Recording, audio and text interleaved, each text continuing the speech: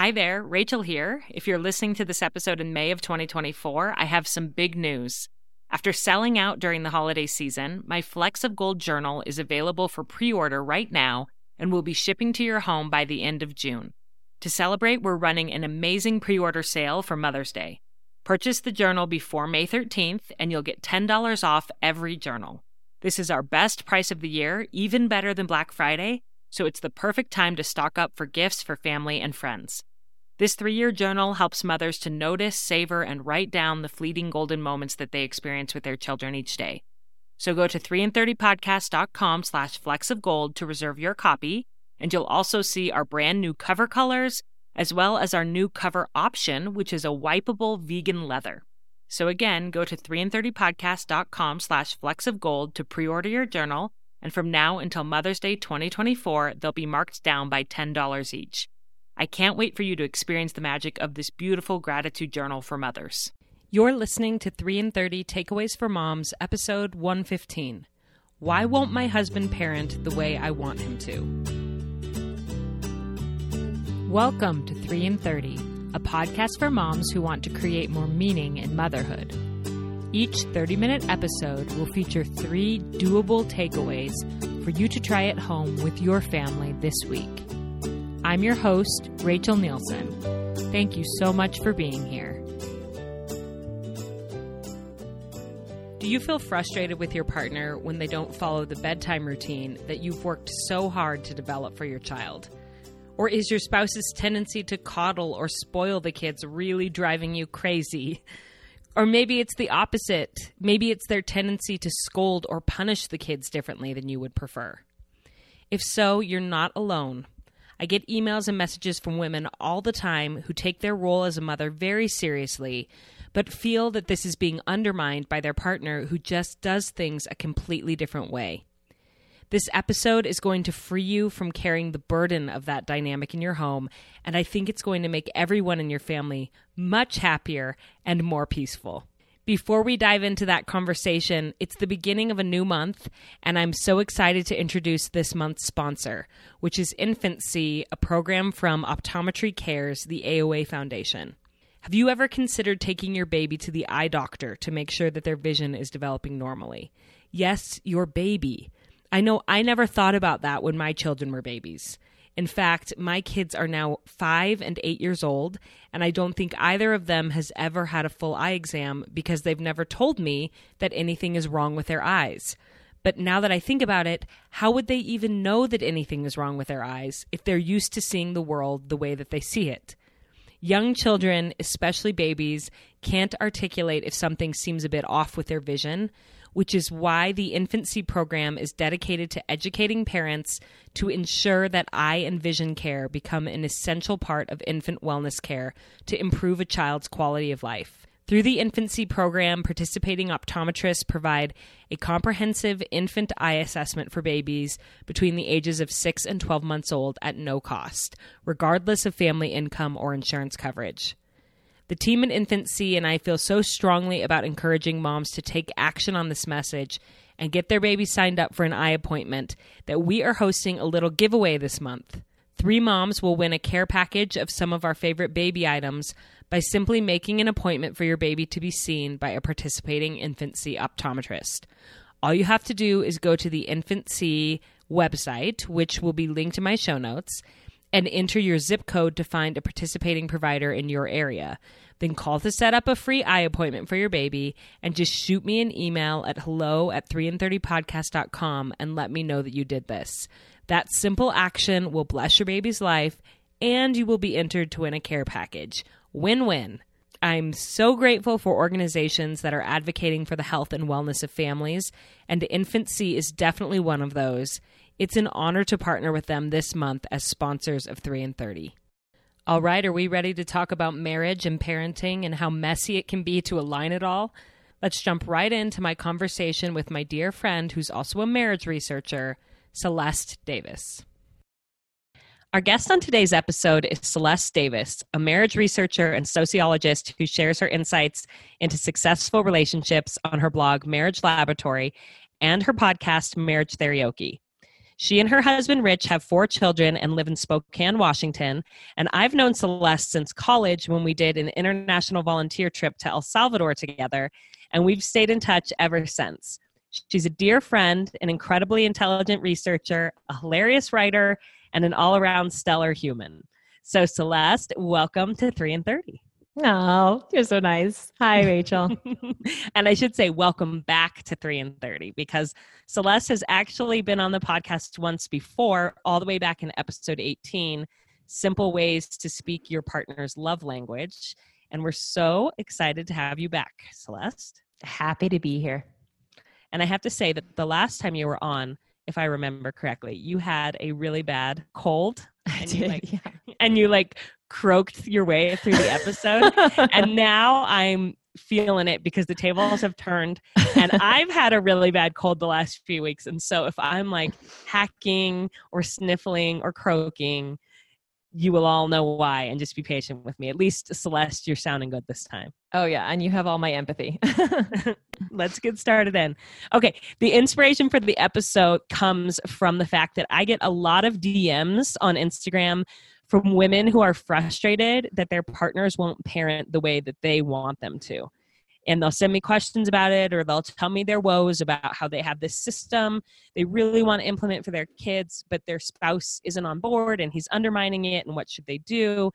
And I've reached out to Celeste for advice in how to respond, because I get it. I understand the frustration of these women, but I'm also not a relationships expert. So I've asked my friend Celeste, and we've had many good conversations about it, and we thought that we would bring those takeaways to all of you today. So Celeste, why don't you just jump right in with this topic and the takeaways that you have for us? Awesome. Well, this topic is near and dear to my heart because it's definitely one that I have traveled through. And I don't know, just the lessons I've learned have really, really changed our family dynamic in the best of ways. So I love talking about this. Okay, so story time. Yes, getting your husband on board or getting your partner on board is something that I think every parenting expert, author gets that question constantly. And it's definitely a question that I have grappled with. So 7 years ago, my oldest was 3, and I read the book Parenting with Love and Logic for Kids 0 to 5, which is a fantastic book because I had no idea how to handle her tantrums. I felt like she was tantruming more than she should be for age 3, which, she was my first. So, but, and I would just I wanted a system because I didn't know what to do and how to help her not misbehave and that kind of thing. So that book gave me a system and it was really helpful. But then I pushed up against this, okay, now I've just got to get Rich on board. I just got to get him on board. I just got to coach him through it, make him do it. So that we can do it perfectly. Exactly. He's going to undo my efforts if I don't. And so when she would, throw a tantrum or misbehave, I'd be like, oh, okay, now you say, uh-oh, look like it's time for some crib time. All happy. You take her up to her crib. You leave her there until she's calm. Then you hug her. We had this system. And I would get so frustrated when he would talk her through her tantrums or when she would misbehave and he'd give her a lecture right on the spot. I'm like, no, that's not the way you do it. No, wait. You have to do it this way. So she'll learn this thing, And it was just frustrating. And it put this huge wedge in our marriage with our parenting because I was always correcting and being super annoyed. It wasn't until I started my marriage blog and I ran a series on what to do when you don't agree about parenting that really I sort of had my eyes opened to another way of parenting with Rich. And it really just hit me over the head in the best of ways. Because as I was reading and researching about this topic, I kept coming up against these ideas of not throwing your spouse under the bus, and especially not undermining them in front of your kids and being on the same team. And also this idea of putting your marriage first. So I read this book that was very formative for me called To Raise Happy Kids, Put Your Marriage First by David Code. And it was so oh my gosh, I have been thinking about this so backwards. I pay lots of lip service to the idea that I put my marriage first, that I love marriage. I mean, I have a marriage blog, this is what I do. But still, when you think about my mental energy and my physical energy and my time and what I prioritize, it is kids number 1 and marriage number 11. which I think it is for most of us. And so I have just a list of a few ways that was showing up for me that I wanted to change. So some things that I caught myself doing where I inadvertently put my kids above my spouse. I would undermine Rich in front of the kids. So when he would say, hey, let's have some ice cream, I'd say, oh, actually, they already had like brownies, so we can't do that right now. Or when he'd say, okay, bedtime, I'd say, oh, actually, it's reading time. Or just things like that, like all the time. I would be like, actually, no, or I would be super annoyed when he parented the wrong way. I had maybe an unhealthy relationship with parenting books where I was like, this is the right way. I just have to teach you the right way. And you're doing it the wrong way. So like when he would respond to whining when I was trying to ignore it, or when he would play with the kids when they got out of bed, stuff like that would really annoy me. Or I would worry because this is so familiar. Yeah. From my own personal experience. Right. Or I would just worry a lot about the kids and I would take that worry out on Rich.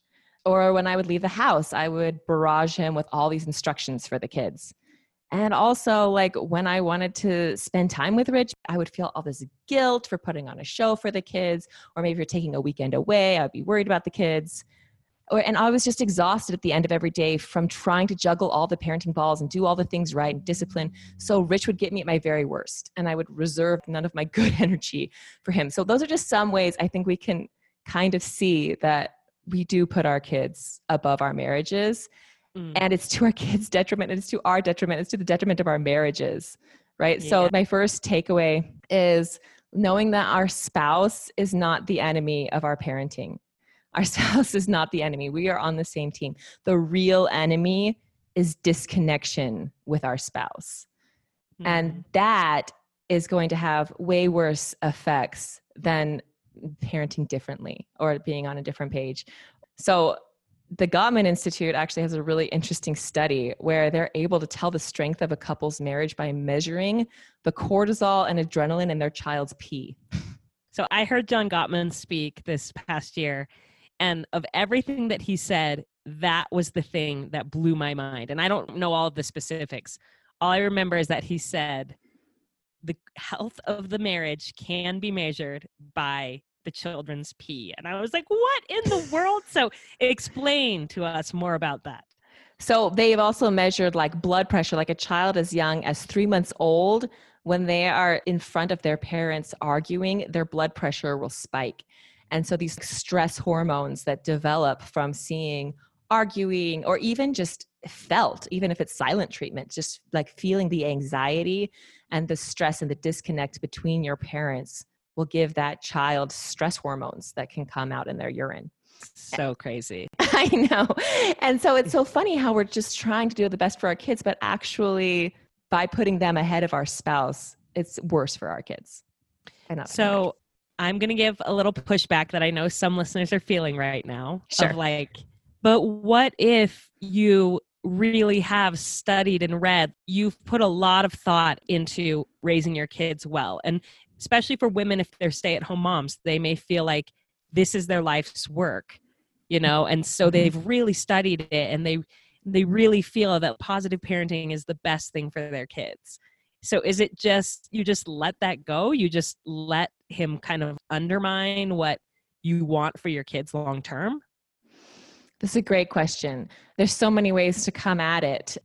But I think if we bring our integrity to the situation, like often when we see differences in our spouse, we feel all this pressure to make them agree with us. And so what we're showing up as kind of our worst selves with the pressure and the stress and the trying to get them to change, that we end up with a worse outcome than if we do just kind of let it go with love and still express our desires, still express what's working for us. But ultimately, I do think that we have to let our spouse have their own relationship with our kids, not policing that and not putting ourselves in charge of that relationship. I mean, unless there's cases of abuse, in which case, please, safety has to come first and see professionals, please. But if it's not a case of abuse, it's just kind of like what's going to be the biggest enemy in my head. I mean, and I really think the biggest enemy is the anxiety and the friction that arises in a marriage when we're constantly frustrated with our spouse. Yeah. Oh, that makes so much sense. So your spouse is not your enemy. Yes. Disconnection is much more of an enemy than having differing parenting styles.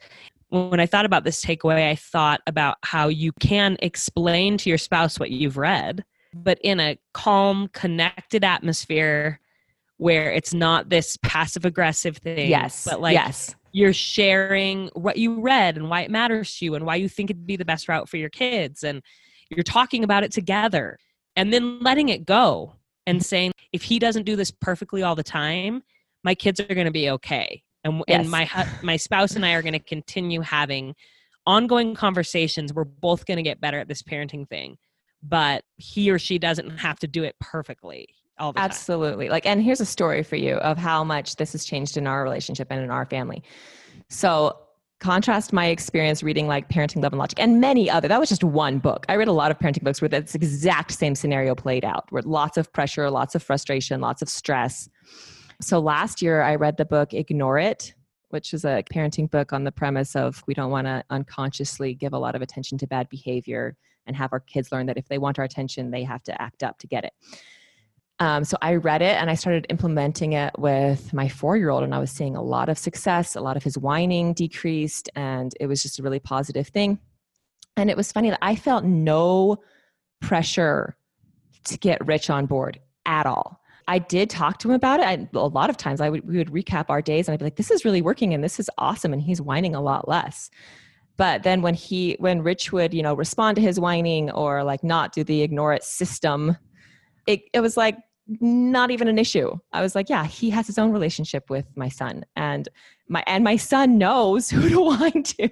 He gets to have that relationship, and that doesn't undermine my work with him at all. I improved my relationship with my son, and I improved and I didn't sacrifice my marriage for it. But I just remember so many conversations with Rich where we talk every Sunday night. We have an inventory kind of thing, and so many inventories. I would prep myself, okay, if I explain it this way, he'll really get it. Or if I read this passage from the book, he'll do it. Or I would come at it I have to really convince him, and contrast that with the Ignore It experience. So it's just so freeing and it's just so much grace, I improved my relationship with my son and I didn't have to pressure my husband into it at all.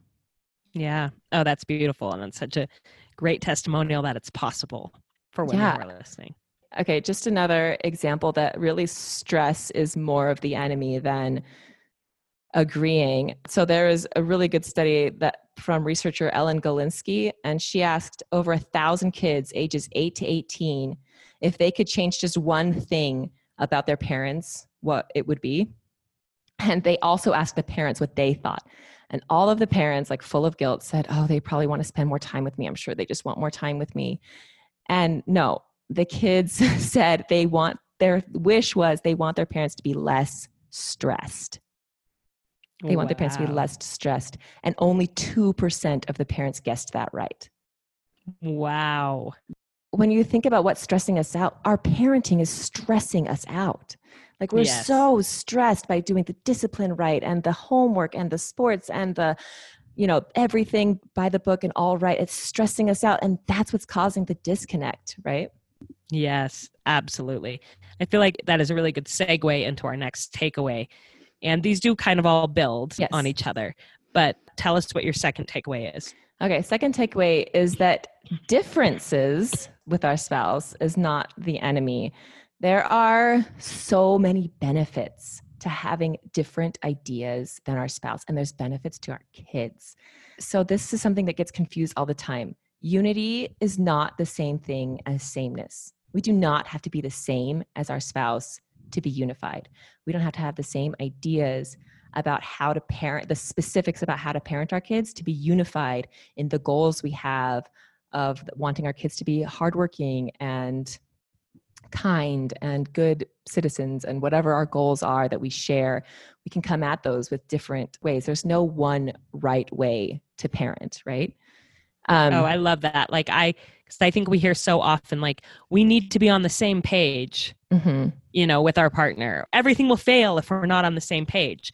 But what you're saying is being on the same page is more about having the same core values. Exactly. And it's not about having the same exact parenting systems or routines with the children and forcing your partner to do it your way. That isn't unity.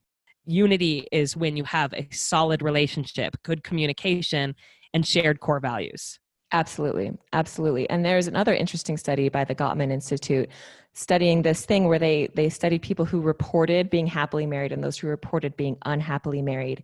And surprisingly, you would think that the people who report being unhappily married would have a lot more differences than the people who report being happily married, but they didn't find that. They found that they had the exact same amount of differences, meaning religious, political, financial, disagreeing about parenting, the same amount of differences. It's just that if you can focus on your common goals and your common values, and we have so much more in common than we think we do. Like really, when we sit down with our partner and say, what do we want for our kids? I bet like 70% is going to be the same. You're going to want your kids to grow up to be good and kind and follow their heart and love other people and love themselves. You're going to share those things. And the thing is, we focus on that 30% that we disagree on, and then we pressure and we cajole and we try to force our partner into sameness. But if we focus on the 70%, we're going to get those stress levels down. We're going to get that anxiety down, and we're going to be more connected. That is so beautiful. What about with issues? Because another thing that I get asked about a lot is when the two partners have different faith. Maybe they started as the same faith when they got married, and then one of them kind of had a faith transition. And a question I get a lot is, how is this going to affect my kids? What do I do with this, that now that my partner has changed faiths, or I have, or I believe differently than I did when we started? Oh, Rachel, you're speaking my language. Thank you for bringing this up. I'm so passionate about this because I ran a series on my blog in 2014 where I interviewed mixed faith couples. And specifically where one partner changed faiths mid-marriage. And it kind of got picked up by different websites, kind of blew up, and I ended up getting a lot of emails. So I ended up starting this project where I researched it more.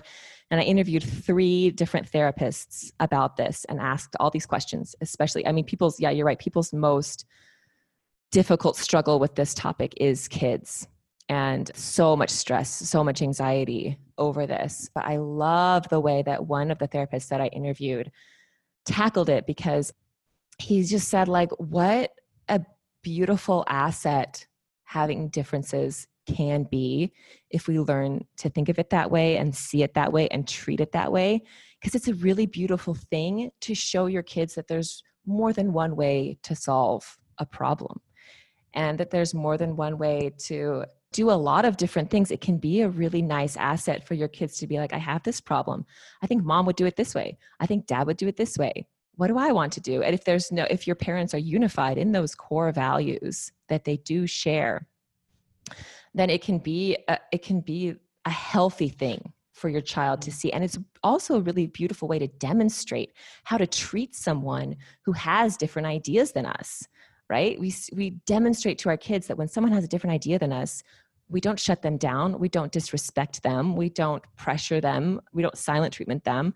We listen and we treat them with respect, and we honor their agency, and we can work things out, and we can state our desires and we can state our frustrations, but we still listen.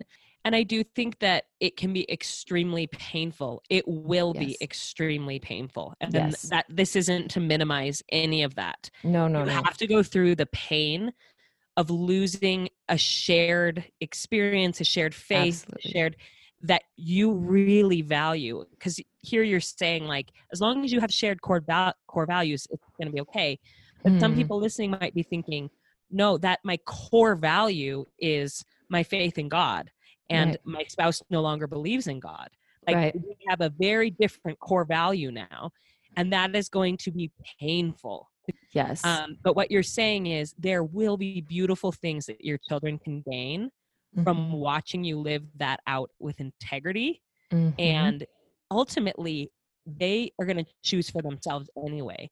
Even if you and your spouse had remained aligned with your faith, your children would still grow up and choose their own way. Yes. And thank you for saying that. I mean, the very first chapter of this book I was writing like about this exact thing was let yourself grieve. Let yourself grieve the loss of those expectations, and don't dismiss your own feelings, and let yourself grieve the changes in your spouse, the changes in yourself. Like there's a grieving process that has to be met and fulfilled and seen out before we rush to this like acceptance stage. There's a grieving process when our expectations. Long. Yes, absolutely. I mean, this is a podcast for a whole other day. But I know. And I've actually said, Celeste, if you ever want to do one on faith transitions, come on 3 and 30. And because I get so many messages about this, a lot of people are struggling with it. So that may be a forthcoming episode. But this is just, I think, a overarching principle. I don't know what you'd say of this. Continuing to live true to your values and modeling for your kids your beliefs, and allowing your spouse to do the same, and knowing that your kids are ultimately going to choose their own way, whether it's religion or whatever principle it might be. Absolutely. It's like we kind of think like of our kids. It's like, are they going to choose my way or their way, my way or my partner's way? It's like they have their own agency too. And so the more that we can just kind of let go of all of the pressuring and the needing to have it just exactly our way, the better our whole family will be. Yes, for sure. Okay. And then what about your third takeaway? If your partner isn't parenting your way? Yes. Okay. So know that imperfections are not the enemy. Your spouse's imperfections, your kids' imperfections, and even your imperfections. I mean, we just take it upon ourselves to be the corrector of all. We see an imperfection, we're like, I can fix it. I'm going to fix my kids' disobedience. I'm going to fix my spouse's laziness. I'm going to fix this. We take it upon ourselves, and then the imperfections become the enemy, and it's just too much. We can't do it. And it's causing us lots of stress and frustration and anxiety. And so my favorite marriage quote that I quote all the time is from Dr. David Schnarch, and it goes like this: the most loving thing we can do for our spouse is to learn to regulate our own anxiety. Because when we are unable to regulate our anxiety, it's going to spew inadvertently all over our spouse, and we're going to expect them to validate us. And it's just going to come out in a lot of unloving ways. And the most loving thing we can do for our kids is to learn to regulate our anxiety about our kids. The most loving thing I ever did for our family dynamic was truly taking on the thought, my kids are fine. Which society does not teach you to do. You have to work at that, because when I was parenting from a place of my kids are not fine, my kids are acting out and they're not doing this and they're not being obedient, then I was showing up for them as my worst self. Because I was showing up as, you need to change. I need to make you change. You're not fine. I know how to make you fine. Right? When I took on the thought, like, you know what? I think the kids are going to be okay. That's when I was able to come at them with so much more grace, so much more love, and still, tell them my desires for their lives and instruct them and parent them. But I got rid of that anxiety, which is really creeping into our marriages. I think so many people have the thought of, oh, my partner's gonna be fine, but my kids, I had to worry about the kids, but I can do whatever I want to, but he's a grown up, whatever.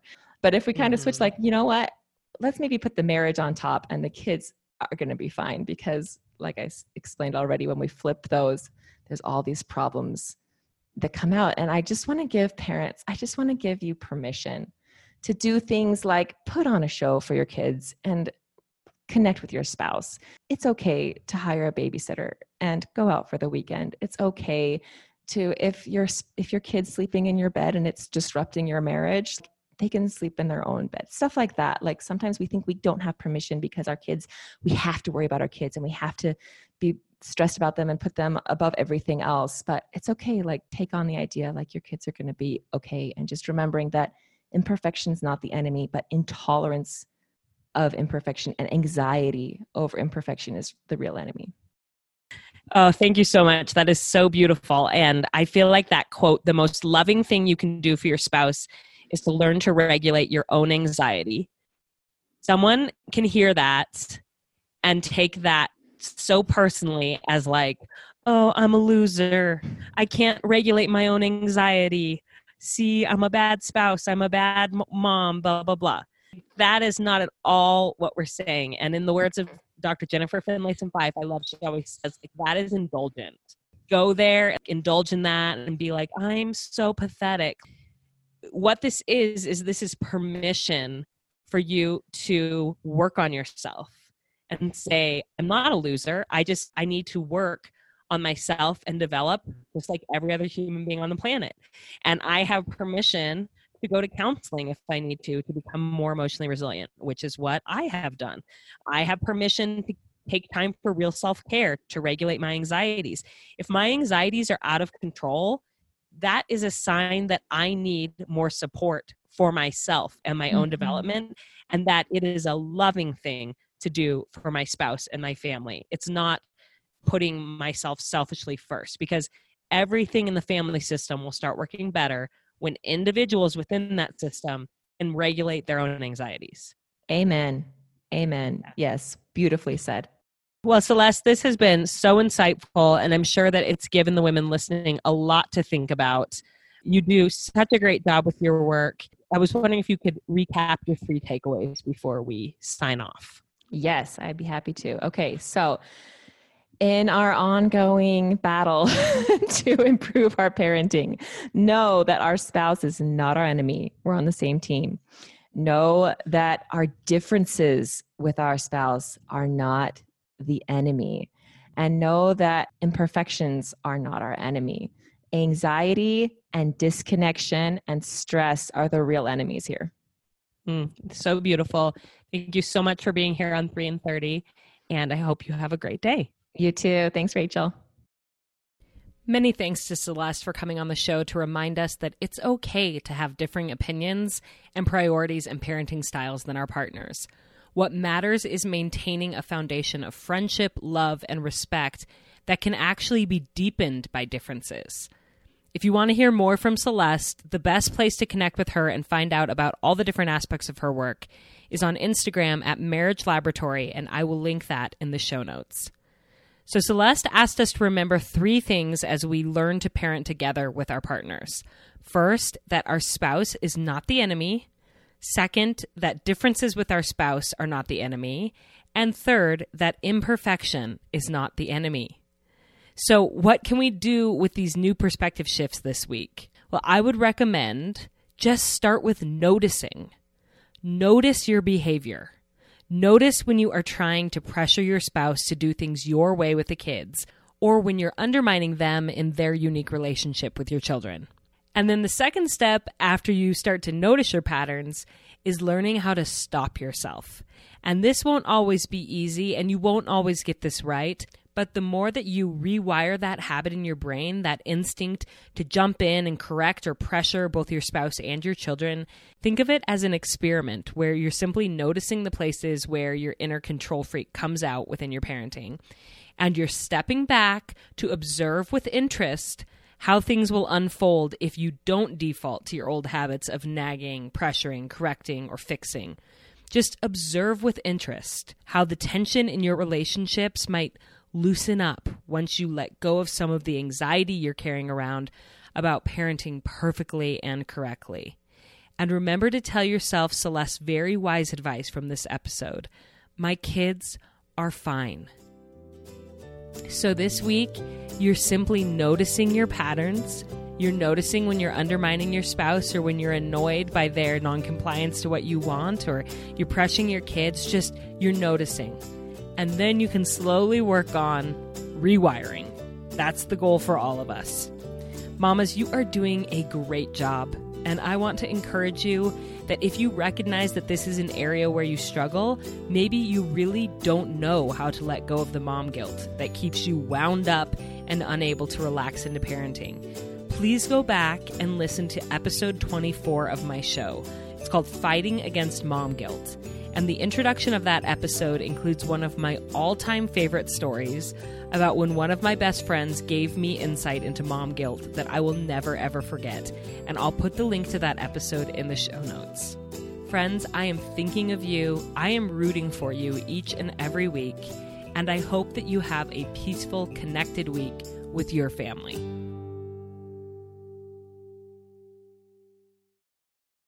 I'm Stacey Toth. And I'm Dr. Sarah Ballantyne. And we'd like to invite you to come listen to our podcast, The Whole View. Each week, we follow the science for an in-depth answer to a listener-requested topic related to health and wellness.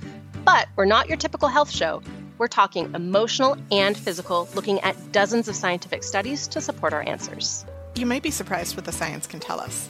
When we share practical tips and embarrassing personal stories, we make sure no one is left thinking perfection is the goal.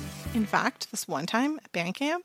Not now, Stacey. Oh, right, sorry. I was about to get on a soapbox again. The Whole View is exactly that, a comprehensive and holistic look at important topics that likely resonate with you. We also take a body-positive approach, and instead of engaging in diet culture, we focus on what the actual medical research says are the healthiest choices in terms of diet, lifestyle, and non-toxic living. And we're not afraid to bust myths that are trending in health-conscious communities. Join us to laugh and learn and just feel like you're hanging out with your two nerdiest besties. Check out the Whole View podcast wherever you listen, and don't forget to subscribe so you never miss an episode.